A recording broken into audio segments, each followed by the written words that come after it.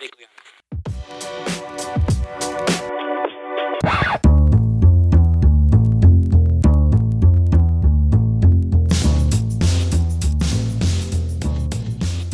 and welcome to another episode of Impressions of America. I'm Simon. With me are my co-hosts Toby and Vaughn. Hi guys. Hi Simon. Hey Simon. Today's episode is a little bit of a different one. Today we will be discussing the current political climate in America as the coronavirus changes life as we know it.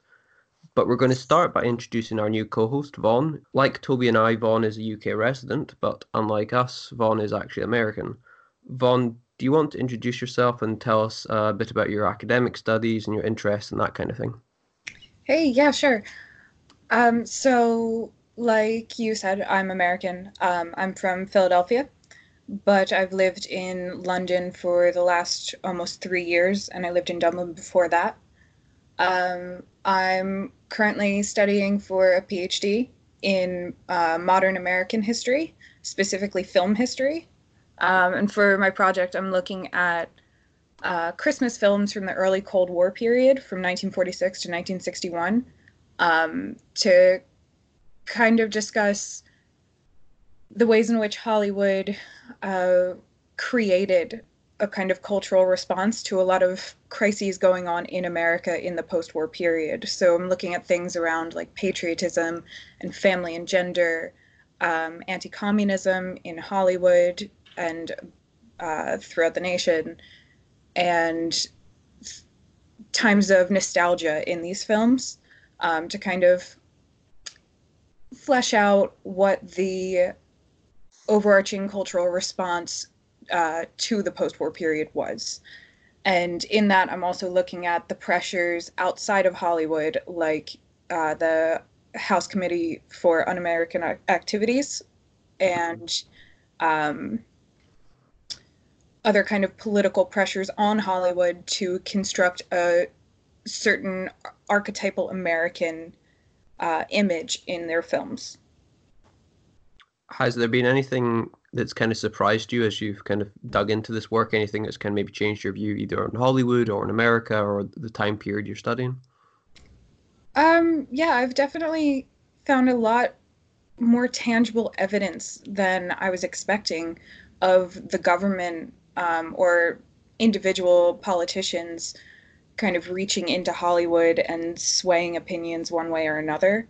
The FBI published a 13,000-page report called Communist Infiltration into the Motion Picture Industry.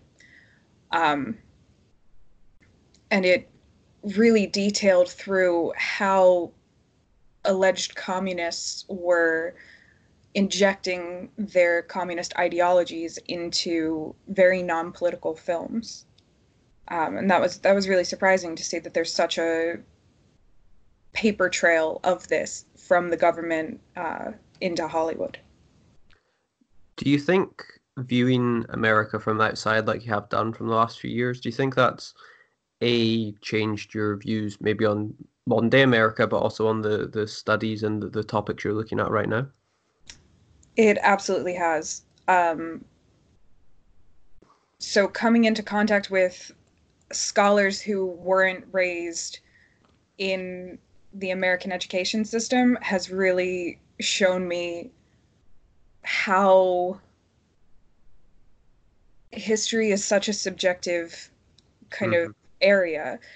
In the States, it even varies between states what you're learning, like particularly with the Civil War, it's taught differently in the North from the South, and very differently from the West. And that, especially with my patriotism chapter and research, that has really kind of rocked my world of the ingrained and almost inherent patriotic ideas that I have about the US and particularly about our history, from the perspective of a more global community where they don't necessarily learn here that we say the Pledge of Allegiance every day as children for 12 years. Mm-hmm. That one really kind of blew my mind when when I just said that offhanded to someone and they were like, no, we don't do that here. Yeah. So yeah, it's definitely tilted my perspective a bit. And it's always a learning curve to see what is this kind of ingrained patriotic response to certain material and what needs re-examining because of that. Do you think the kind of idea of a sort of being American then has sort of changed in your viewpoint by living outside of America? We certainly my perspective, I think America has been very proud of its own history and very kind of proud of its nationalism and very much wanted to take on this idea of, America equals good and what America does is kind of, pushing forward the correct narrative, as it were. Do you think stepping outside of that, I don't know if you become less patriotic, but do you think how your patriotism has evolved or changed? I think there are kind of two responses to this that I have. So first, uh, I think that you just touched on it, that Americans equate patriotism with nationalism, in Hmm. my perspective at least. We don't have a very defined line between the two, and you either aggressively love your country or you do not. But that's also something that is specific to America, which is kind of the second response of the myth of American exceptionalism, that the rules don't really apply to Americans because Americans, by tradition, have this quality about them. Carl Russell Fish wrote about this in the 20s, looking back at the 1800s, and the quality of Americanness in the common man. Uh, and he says that any American person inherently has this willpower and drive to become great, regardless of how he started in life and regardless of the lot that he was given. He has potential to be the president of the United States, and he has potential to rise in the ranks. That kind of rags to riches story. And studying that from outside of the country has really shown me how much of a myth it really is, Hmm. because we really give ourselves a lot of credit there. um, I think it's true of any person that if you want it badly enough, you can work to better your station in life. But that doesn't necessarily mean in an economic sense or in a political sense or anything like that. Um, and yeah, just studying the myth of American exceptionalism has been a real eye opener for this idea of American patriotism. Um, there's another historian, Merrill Curti, who wrote in 1946 about American patriotism, um, and he said it's an American's duty to question authority and question the government and make sure that the government that represents him also represents his values and his identity. And the most American trait is to challenge your government to do best. He was the Librarian of Congress in mid 20th century, and he's a very beloved historian among American historians or American history scholars. Um, and I think that comes from this myth of American exceptionalism, Hmm. in that every American can question the government, but Hmm. I think it hits differently as it being your duty, not necessarily your inherent qualities that make you great, but it is your duty to live up to the expectation that you are great. And it's your duty to make sure that your government is living up to that duty. So, this is a very long winded answer to say that my patriotism has definitely kind of shaken in the last few years of researching these things. But I think I have a newfound respect for it Mm-hmm. uh, by looking at those historians that are talking about these very salient issues that are still prevalent today. Just kind of last couple of questions for myself. Then one would be, there is sometimes a perception that over in the UK and maybe parts of Europe, we're a bit more cynical and have a slightly more cynical edge on just our demeanor and how we kind of look at the world, whereas Americans are perhaps a bit more positive and a bit more, we can achieve this, we can get this done. Maybe the Brits, maybe being an older nation and perhaps just have a bit of extra cynicism about that. Have you experienced any of that? Do you have any thoughts on that? I think one of my friends said this best, that one of my friends over here looking out at the States from here, he said that Americans see everything in superlative. They're either having the best day of their lives or they're having the absolute worst. Mm-hmm. And I think that's really true, that when we are positive, we are aggressively positive and our optimism will not fail. Um, but when we're not, we kind of fall into a really bad rut Mm-hmm. that really calls for that extra positive outlook. So I think maybe the UK and other European countries have a better kind of balance between those two. And maybe the cynicism is a little called for, but yeah, Americans will just be very aggressive about their optimism when it's called for.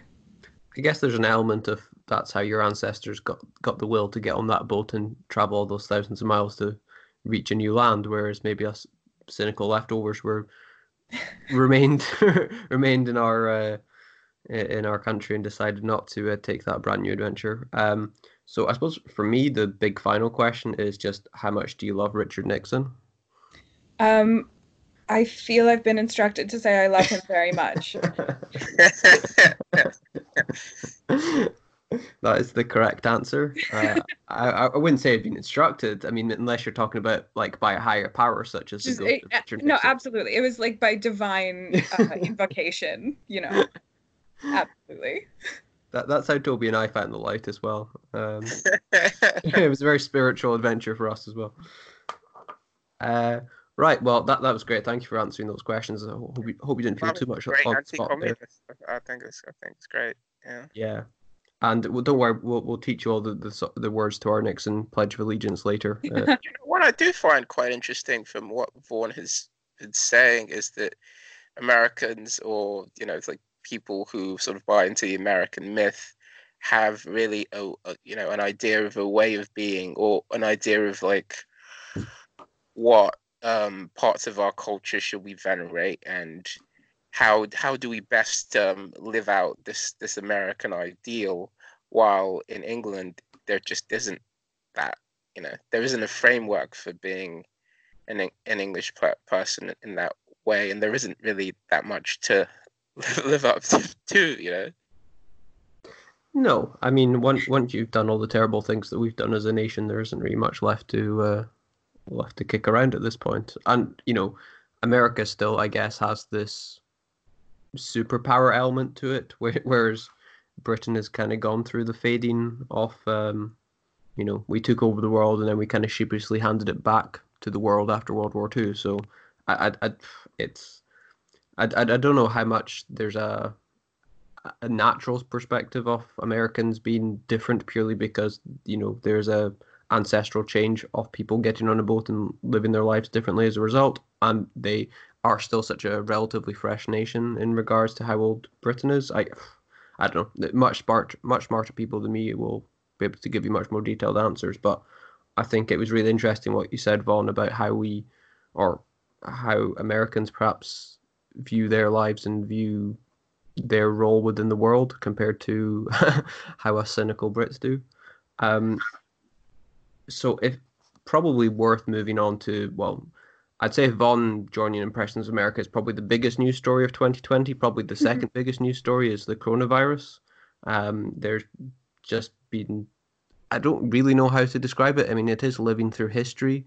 I mean, there have been certain events when you kind of grow up and you live through, where you look back and you go, yeah, that is like genuinely history I kind of playing out. But this feels different because it's so ongoing. I mean, only real thing I can kind of compare it to was the immediate aftermath of 9/11, and then what was the world going to be like, and what countries were going to get invaded, and were we going to have atomic war and chemical warfare and all this kind of stuff. But this feels a bit different because it's so personal. It's so don't speak to your neighbor kind of thing. So as we're recording this, it's probably only just starting in America. We obviously know the issues that China and Italy have had, and it's really bad over here in Britain as well, and probably only going to get worse.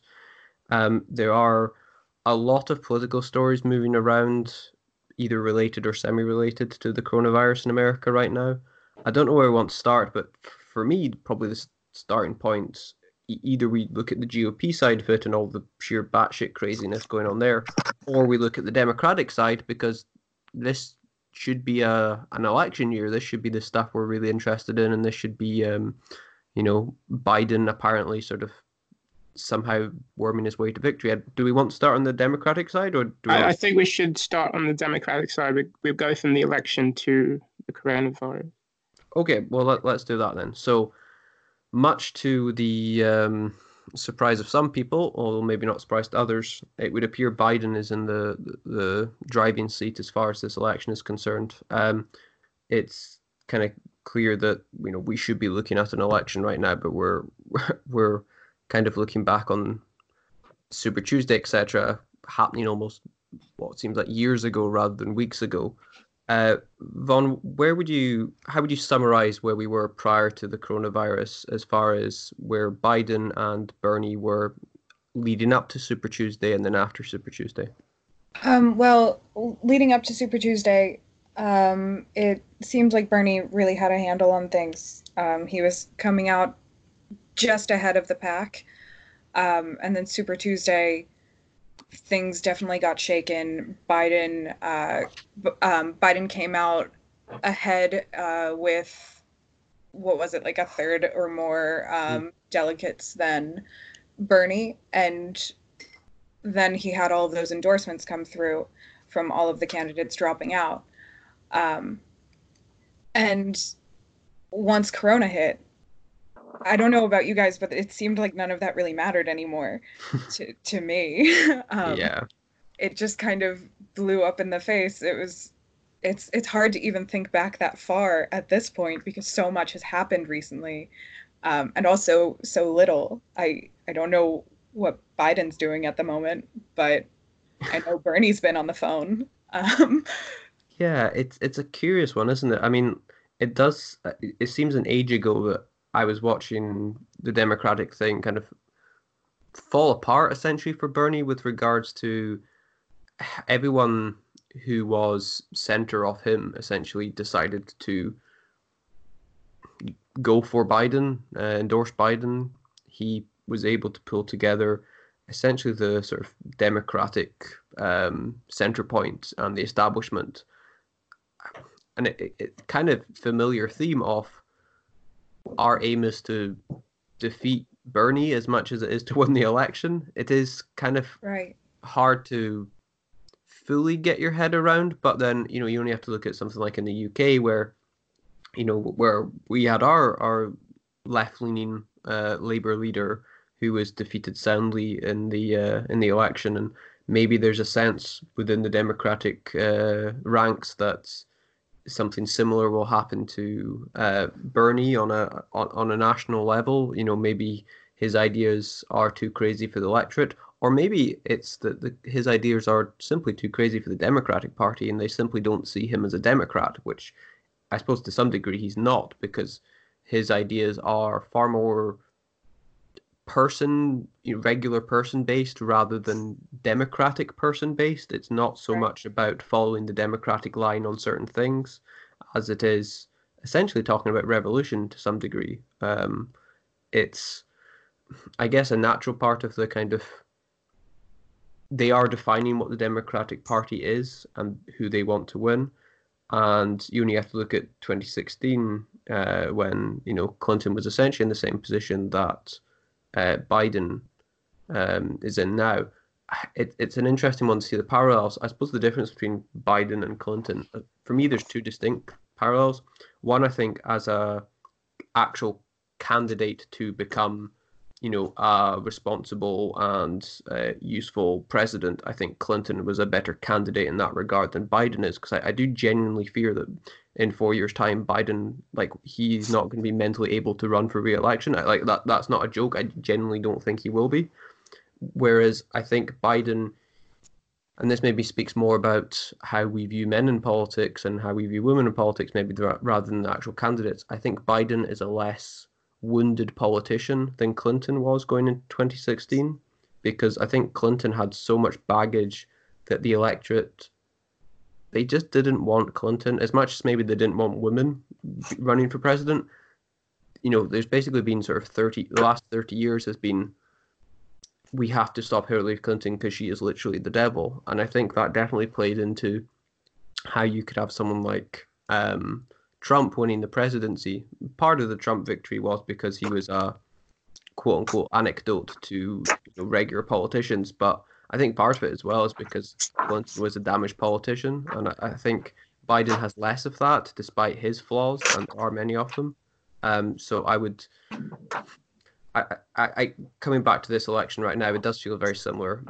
Biden is where the middle ground is going for the Democratic Party, and we saw, we only have to see people like Buttigieg who a couple months ago were saying that people like Biden shouldn't be running for president because we need a younger voice, and we need people who aren't stuck in the mud and who are going to do X, Y, and Z. And now it's Biden's going to be the best president there ever could be, and all this kind of stuff. And it's it is what it is. It is what it is. It's politics. That's kind of what we expect. It's a bit ridiculous, though. It is, yeah. So, Toby, are we close to seeing Biden being crowned king at this point, or do we think there's a leg still in the race?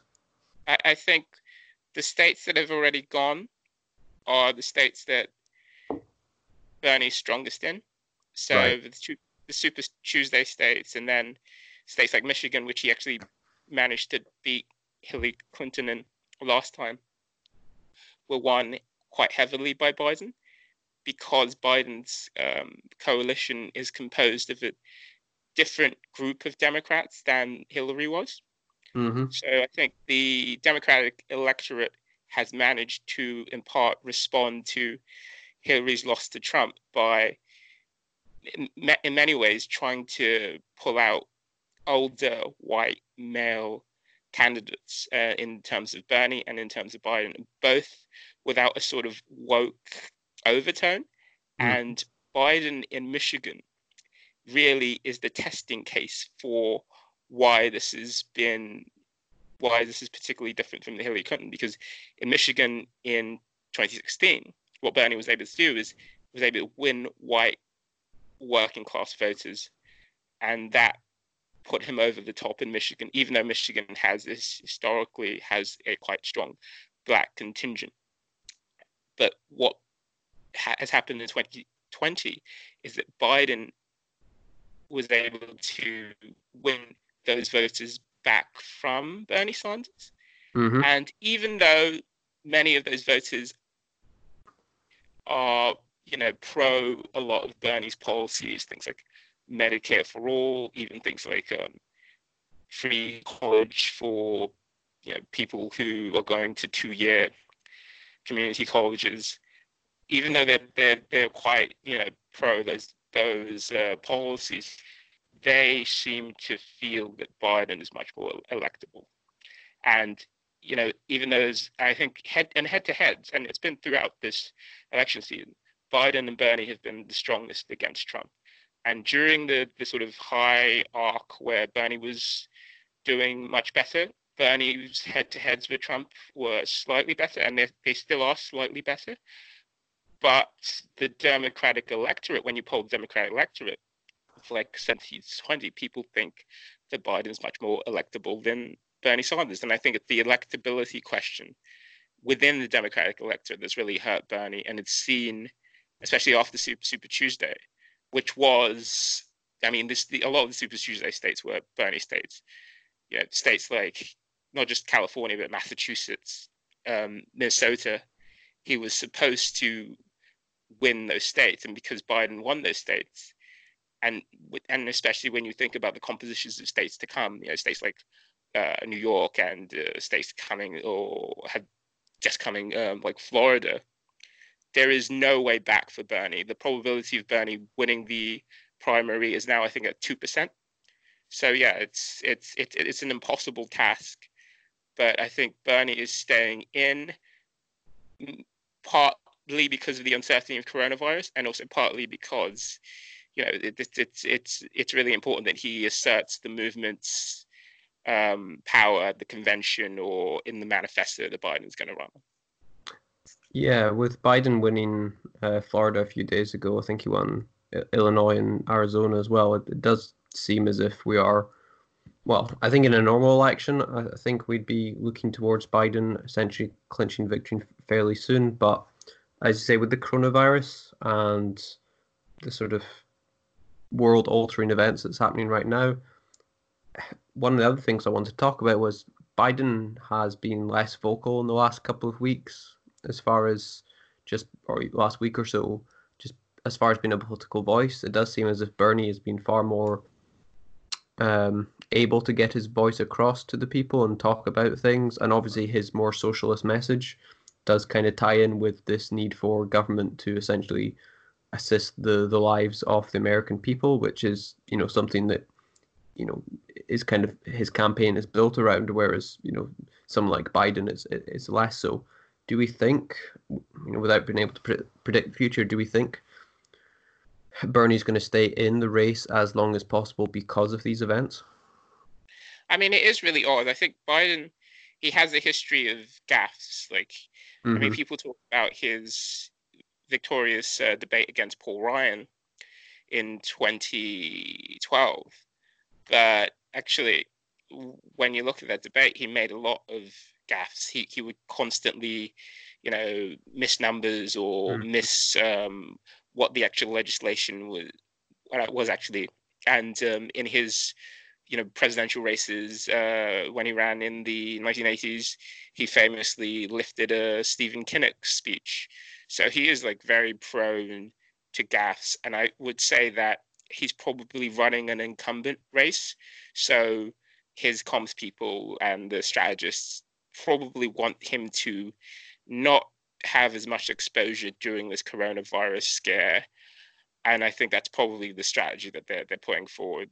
So that's probably why he's not, you know, being seen as much as possible. I think what is interesting is that many people feel that he is coordinating the policy response with Nancy Pelosi and Chuck Schumer. And the policy response by Nancy Pelosi and Chuck Schumer has been, I think, received quite lukewarmly, because they've really looked to offer things like tax credits and payroll dispensation to people who are in quite precarious positions, which is actually, you know, less progressive or less bold than some of the policies that the Republicans have been putting forward. So Biden is associated with their, I think, failings in terms of dealing with the coronavirus, and he's not anywhere to be seen. So yeah, he's coming off quite poorly in this current crisis. I think this is really like an unprecedented kind of time in an election cycle, because we need leadership in the states right now. We're not getting it from the GOP side and the ones legitimately in power. And it's kind of, we have three presidential candidates at the moment, all able to take the limelight and show their leadership abilities in a kind of test run of how they would actually be president, with one of them being the president. And I think Bernie's the only one that's really stepping up to the plate and showing, like, this is what we're going to do. This is how we're going to do it. He's been using his donors to prop up some charities that are working for coronavirus relief for workers and for people who are disproportionately really suffering from this crisis.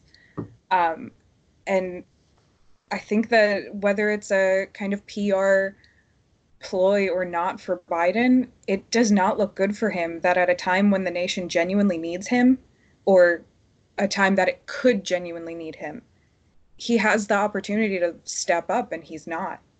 So moving on to the other side of the political aisle right now, it's kind of hard to know where to start, Vaughn, with this one. We are aware that in January and February, Trump was apparently briefed on the seriousness of the pandemic that was going to be coming, and rather than do much about it, we get kind of initial responses from Trump that things are not that serious, the numbers are very small, it's kind of going to go away by itself, this might be a Democratic hoax, and we see some of that play out in Fox News even as recently as about 10 days ago or a week or so ago. Could have been stopped pretty easily if everybody had known about it. And this is their new hoax. But, we did something that's been pretty amazing. We're 15 people in this massive country, and because of the fact that we went early, we could have had a lot more than that. At worst case scenario, it could be the flu. I feel like the more I learn about this, the less there is to worry about. I was about to say the same thing. Nearly 200 dead, 14,000 who are sick, millions, as you witnessed, who are scared right now. What do you say to Americans who are watching you right now who are scared? I say that you're a terrible reporter. That's what I say. I I think it's a very nasty question, and I think it's a very bad signal that you're putting out to the American people. The American people are looking for answers, and they're looking for hope. And you're doing sensationalism, and the same with NBC and Comcast. I don't call it Comcast. I call it Concast. Let me just for whom you work. Let me just tell you something. That's really bad reporting. And you ought to get back to reporting instead of sensationalism. Let's see if it works. It might and it might not. I happen to feel good about it, but who knows? I've been right a lot. Let's see what happens, John. How would you summarize where we are with Trump and the coronavirus and leading into the election? There are a lot of words that could describe this. But I think it's just generally an unsurprising disappointment. Yep. I think that, like I was saying, this could have been an opportunity for him to really ensure his re-election in the fall, and he just dropped the ball completely. Mm-hmm. I think the thing that matters more than that is that he doesn't really care. No. He still thinks in his mind that he's doing a great job. Yep. Tremendous job here. And that's the news. That's the soundbite that we hear, him praising about how good a job he's done. And for me, the worry is not only does he believe it, but there'll be 35% of Americans who will just automatically believe that as well, or whatever the percentage is. And to me, sorry, on you go. I was going to say, to me, that's just as terrifying, if not more so. Yeah, no, I wholly agree. I was reading about all of this because I can't look away. And there was something that said that the worst thing that could possibly happen for the states right now is for the right to continue on their path of saying everything's fine, we have this under control, blaming China, using xenophobic language, but then also offering the social packages that the left are campaigning for at the moment, mm-hmm. by giving these stimulus packages and trying to fix the economy before it completely falls asunder, so that coming out of this virus, whenever that happens, there's this perception that the right actually did a good job, because we're constantly hearing that they are doing a good job. Mm-hmm. And they did also do the absolute bare minimum for the social needs of people to come out relatively unscathed at the end of it. And I think that's my biggest fear at the moment. You should never really let a good crisis go to waste in politics. And Exactly. it's quite interesting. And as you guys have touched on, Trump, I mean, he's basically, given face to the many fears that liberals have had about him in government. He did not set up enough test kits in the period between February and March so that we would be ready for this thing. But some of his blustering and some of the rhetoric from some members of the GOP, people like Mitt Romney, that they're actually going to give people £1,000, this freedom dividend that Andrew Yang keeps talking about, has meant that Trump's approval rating on the actual coronavirus scare is at 58%, which is pretty, I think, scary for the post-corona period, especially with Joe Biden being seen to be doing nothing. Exactly. Yeah. So just to kind of catch everyone who might not be up to speed on some of this, so kind of the historical nature of this, maybe one of the starting points is that apparently Trump or someone within the White House fired the pandemic response team that were previously briefed by the Obama administration, I think back in 2018. So kind of even before we get into the actual details of this particular virus, the Trump administration is kind of starting on the back foot. From there, as we know, Trump was apparently briefed back in early as January around this, around the serious nature of what was happening in Asia and what was going to be coming this way. And I think even the first cases in America may have started around about that time as well. So that was sort of January, February. And then since then, the last few weeks have just been absolutely batshit crazy. It is astonishing to try and get your head around each of these things.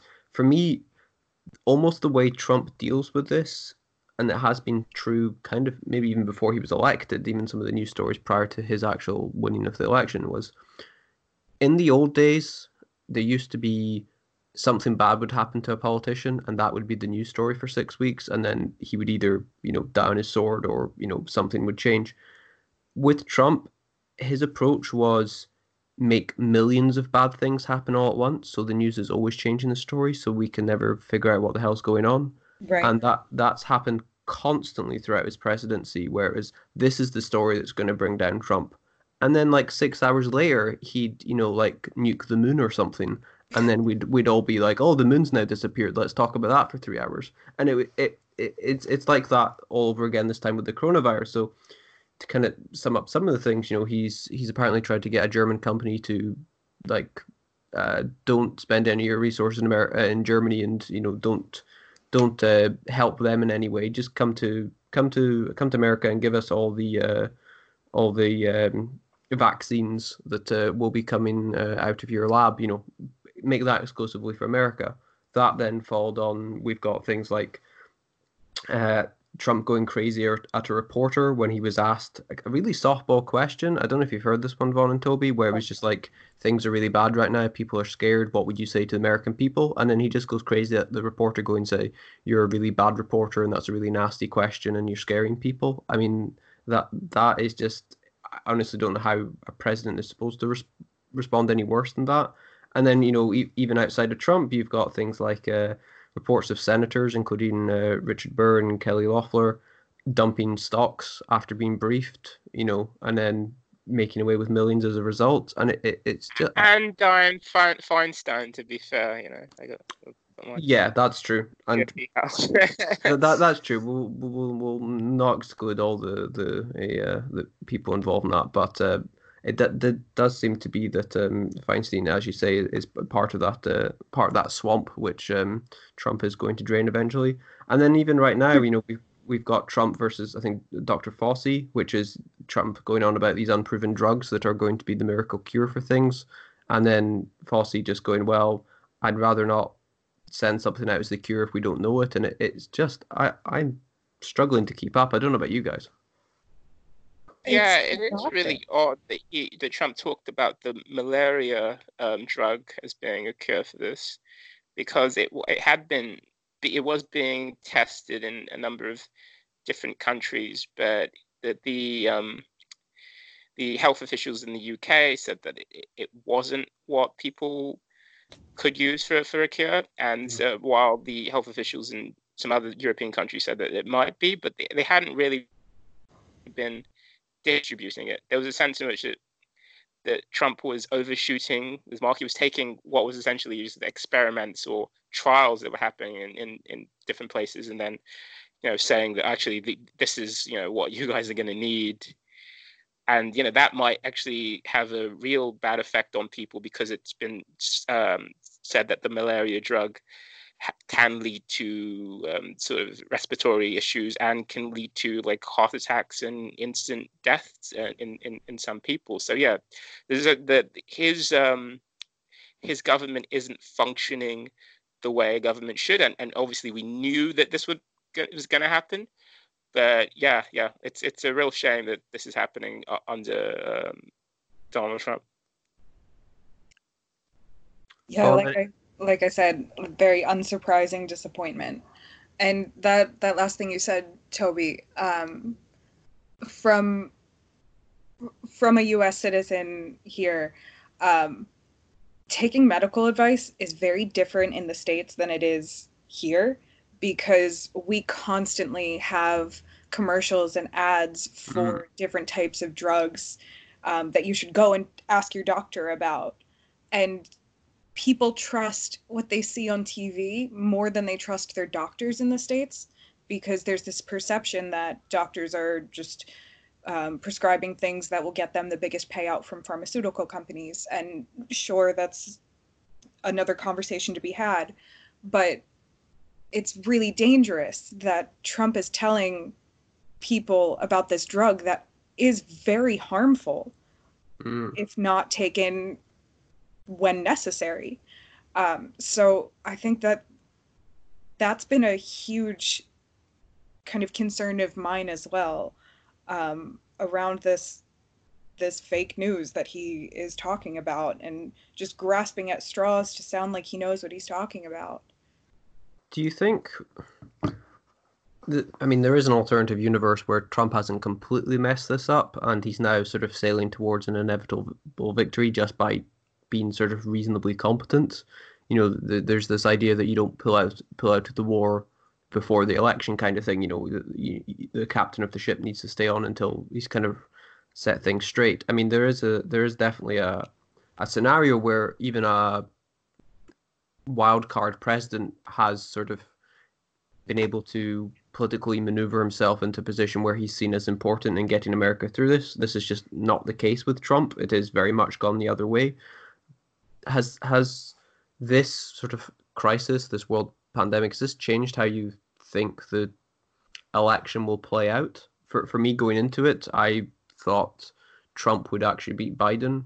I just don't trust Biden as a candidate, but I would say there's maybe a bit more of a chance for Trump losing now as a result of what's going on with this Trump presidency through the coronavirus.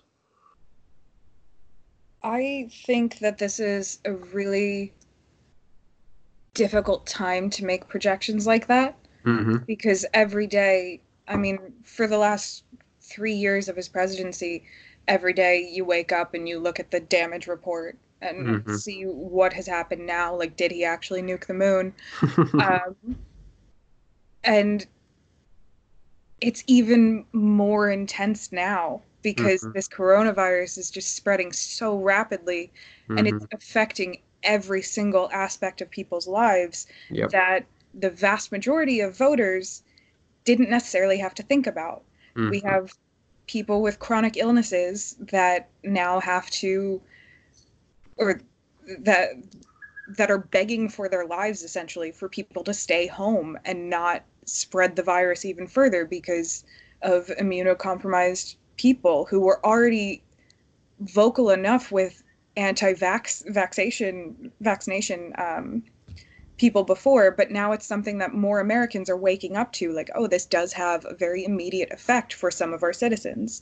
And then you have low-wage workers who a month ago were called unskilled and replaceable, and now they are the backbone of our country and they need to be protected at all costs.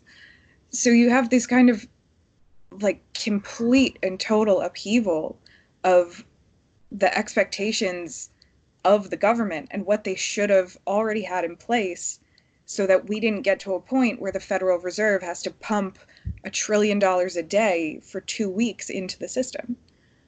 And I really don't know how this election's going to go. I don't know how the rest of the primary is going to go. I think that this election might finally be like a huge call for a third party in our system, because the Democrats now are covering or trying to cover so many classes of citizens in the states that their party lines just don't make sense anymore. Yeah. So, I mean, that could be a fallout of this election, or Trump could just win again, or Biden could win. And I really don't know which way it's going to go at the moment, because I don't even know what tomorrow looks like. I think Just to touch on what Vaughan initially said about the stories that no one was really listening to about Trump or the Trump presidency. Like, it takes something like the Ukraine story, using Ukrainians to, get dirt on Biden and the Biden family, and then the sort of the Senate hearings that happened about that. It was all just theater, but the real numbers in the Trump presidency are Trump's economic growth rate is around 3%. The Dow Jones is as high as it has ever been. So any Democrat was going to run against Trump, who had a strong economy, a strong unemployment rate against strong unemployment rate for African Americans, strong unemployment rate for Latinos. So, but all of this stuff that has come to define the Trump presidency in terms of the big ticket stuff, not the more theatrical stories around him, all of that has been eroded by the coronavirus. Right. The unemployment rate is shooting up. The Dow Jones is taking unprecedented falls. The Treasury is going to have to come up with a incredibly low interest rate so that people can have access to funds. And then the US government is going to have to actually pay employees' wages. So we're in a almost wartime scenario where Trump can't really come to the electorate with his record. So what he does right now is essential for whether he becomes re-elected.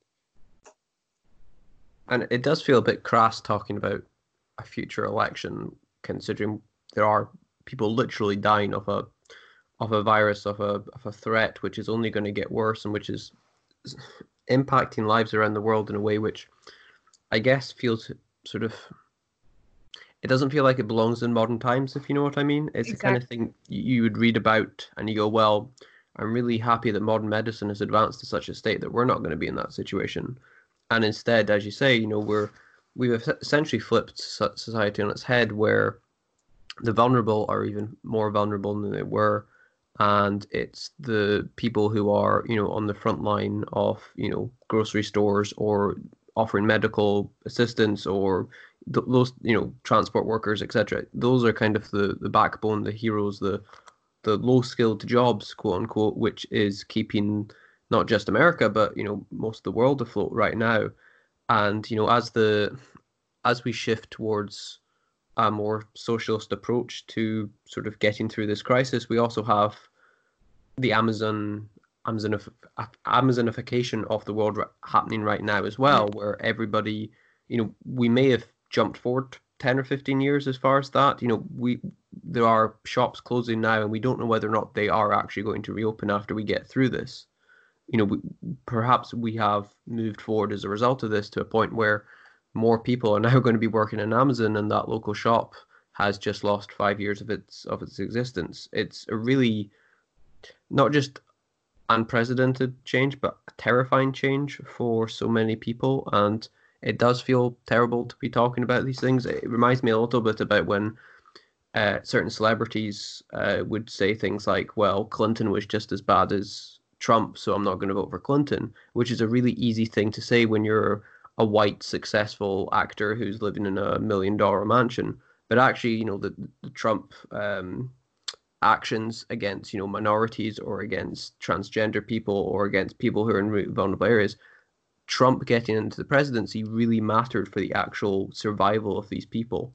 And it kind of feels, it's perhaps an even more extreme version now, where any person in the country could be badly affected because Trump is so impossibly ignorant and terrible at his job. And it does feel kind of, there's a natural element of us wanting to replace Trump in order to get through this, but at the same time, we kind of just have to focus on trying to actually get the world through the immediate crisis of trying not to lose too many millions of lives. It's just terrifying.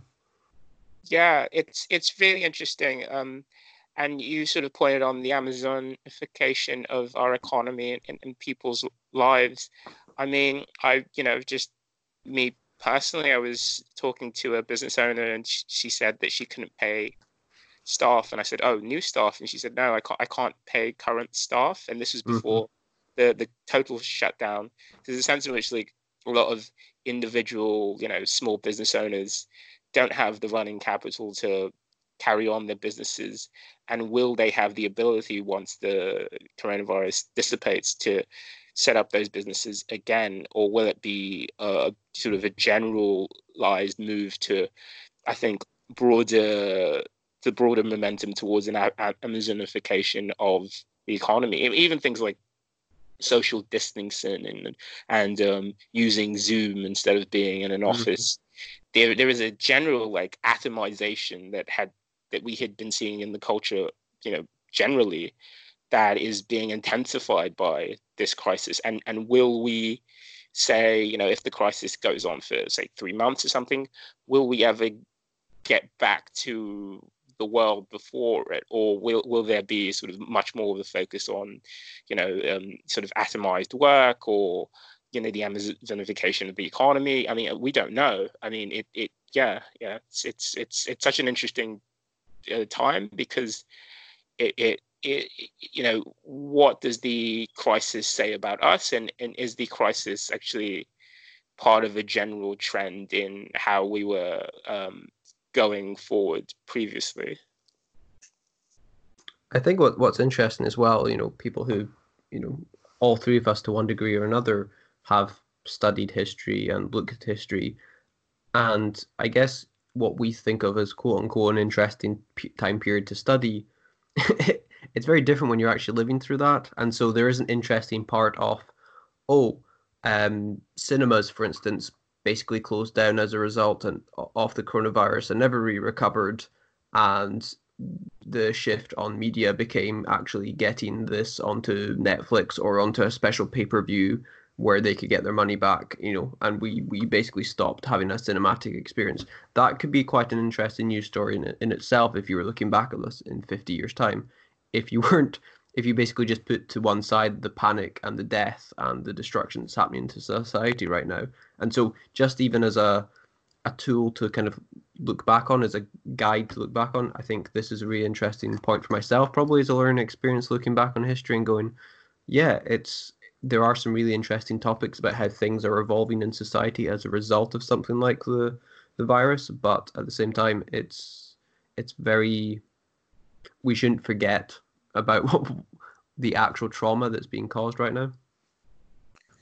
Yeah, and I also think that if we go back to Trump and the other presidential candidates, like, it is really important that who is in charge in these times of crisis. I mean, you just go back to Katrina and the failure of the Bush administration, or the fact that crises have been or have always been used to, push forward different political ideologies. The crisis of inflation in the 1970s and the rise of the New Right, for example, or the Great Depression and the rise of the New Deal Democrats. I mean, it's essential, and whether it's Neville Chamberlain or whether it's Churchill at the helm, of the country when these kinds of things happen, is essential for whether a nation survives or what the future is going to look like. So we kind of said that this is a little bit like, we're focusing on a sort of small story of the presidential election, while,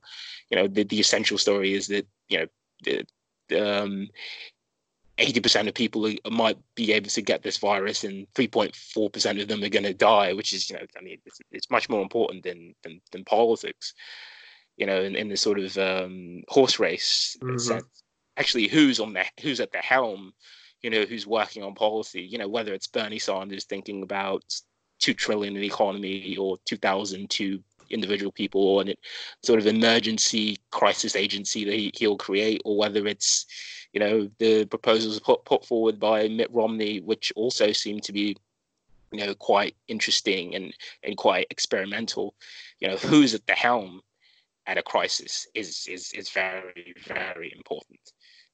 And also how that White House or whoever's in charge, just what actions or what story they decide to move forward with, what narrative that, an example is after 9/11, it would appear as if the GOP used that as a chance to basically go back into Iraq and take the oil. That's an example of A happened, and then B, C, D, and E all happened as a result of it, because those were man-made decisions which aren't necessarily a natural fallout of that.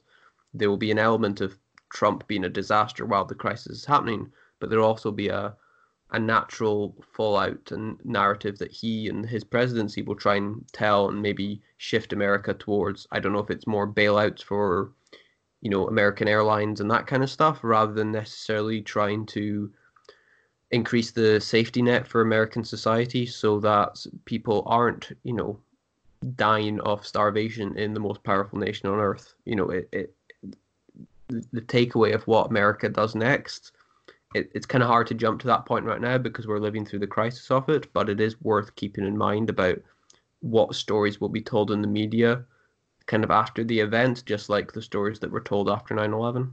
Mm-hmm.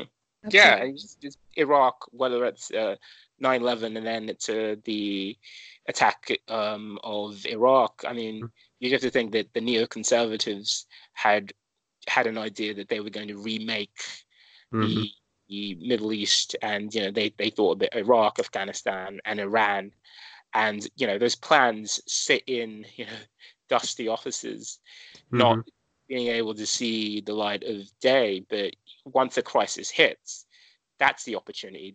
Then you have a American people who are, in the majority pro a conflict in the Middle East. You have senators who would, normally be anti-war, people like John Kerry actually, voting for these measures and supporting them. So, I mean, yeah, there's a lot of opportunity. I mean, you just have to think about the way Trump is talking about the Chinese. I mean, people in the press conferences are saying, well, it's not a Chinese virus, or it's not the Chinese coronavirus. And Trump is saying it comes from China. And it does. It does come from China, whether it's out of a, as the Chinese have said, coming out of a lab, or whether it's because of poor, health practices when it comes to wildlife like bats, for example. And then what does that do to the relationship between America and China? If you have Trump at the helm, that might exacerbate things, and that's something that could lead to the American public becoming much less favorable to the Chinese or Chinese exports and things like that. I mean, yeah, I mean, there's just so much opportunity for bad things to happen because of this. So is there anything, Vaughn or Toby, that more specifically on any of the stories, or anything on the sort of political side in America right now, or do you want to call that a day? If I may just circle back a bit, quickly, I think what you said about our response to this crisis, what the U.S. does next, is extremely powerful in the media. And like, we started this episode talking about my research about Hollywood's response to a number of cultural crises going on after the war, and how did Hollywood kind of recreate this American identity and what it means to be an American in this time of crisis back in the 1950s. And I think just while you were talking about that, it just really opens up this new perspective for me in that research of, I'm actually living through one of those periods. And in 50 years, somebody will be studying this cultural response in this exact moment, and what what was done and what did the media say, what narrative was put forth. So I think these are all really valid, really necessary and salient questions that we should all be very aware of in the next couple months, that propaganda and media response is going to be biased, and we need to be ready for that, especially leading up to this election. Yeah, absolutely. I think for myself, just having lived through the kind of Iraq war side of things, just as a complete bystander who was not involved in any way, but watching the news unfold, and then you remember how it was sort of presented to the world, and then a few years later you kind of got commentary from people who were able to kind of pick through that and able to go, actually, these weren't the right messages, these weren't the right actions to be taken. And if anything, history is about kind of learning from the past so that you don't make these same mistakes again. And we time and time again don't learn from the past, and I think it will be interesting to see whether or not the media are able to take forward the right narratives and not let a corrupt presidency or a narrative from people who don't have the best intentions, make sure it's not those people that are really writing the story. And if they are trying to do that, make sure the media is not just reporting on them, and they have to do a better job than what they've done with Trump so far, which is Trump will say something crazy and then they'll go, Trump says this, rather than Trump lies about this or ignores it completely and actually tells the truth. And I really hope that we get better reporting out of the coronavirus than some of the reporting we've had so far from the media. Absolutely. Yeah. And I think we can probably finish today's episode by discussing how great Richard Nixon would be if he were president right now. Yeah. Nixon would definitely, he would work with the House very closely. He would be able to make all the deals. He would be, I think, ideologically flexible. So in terms of things like the Bernie Sanders bills, the $2 trillion, the setting up agencies, someone like that would make great use of this crisis. It's interesting, actually. I don't really think that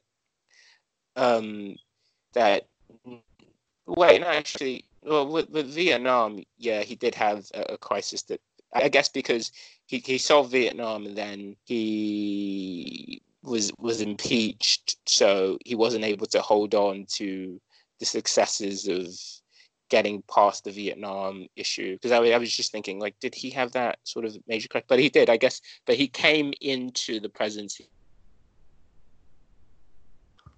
I think with Nixon as well, you actually look at by comparison, he would actually be a sane media voice right now compared to Trump. Like, oh wow. That actually is, like, if you think about that, like, the American people would actually be better off with Nixon speaking to the camera right now than they would with Trump. I mean, I think that's true for a lot of people. I mean, your man was impeached and we're still listening to him here, so I don't know. There is an argument to be made that most people could speak to the camera right now and reassure the American people better than Trump. Right, I think that's probably us as far as our allotted time is concerned. Thank you guys so much for joining me today. It's been a lot of fun, and I say a lot of fun, as much fun as you can have while talking about a pandemic virus which is ravaging the earth. And I'm not just talking about Trump, I am talking about the coronavirus as well. From Vaughn, Toby, and myself, thank you very much for listening. There will be another episode out in the near future, but for now, take care, stay indoors, and see you later. Goodbye. Bye.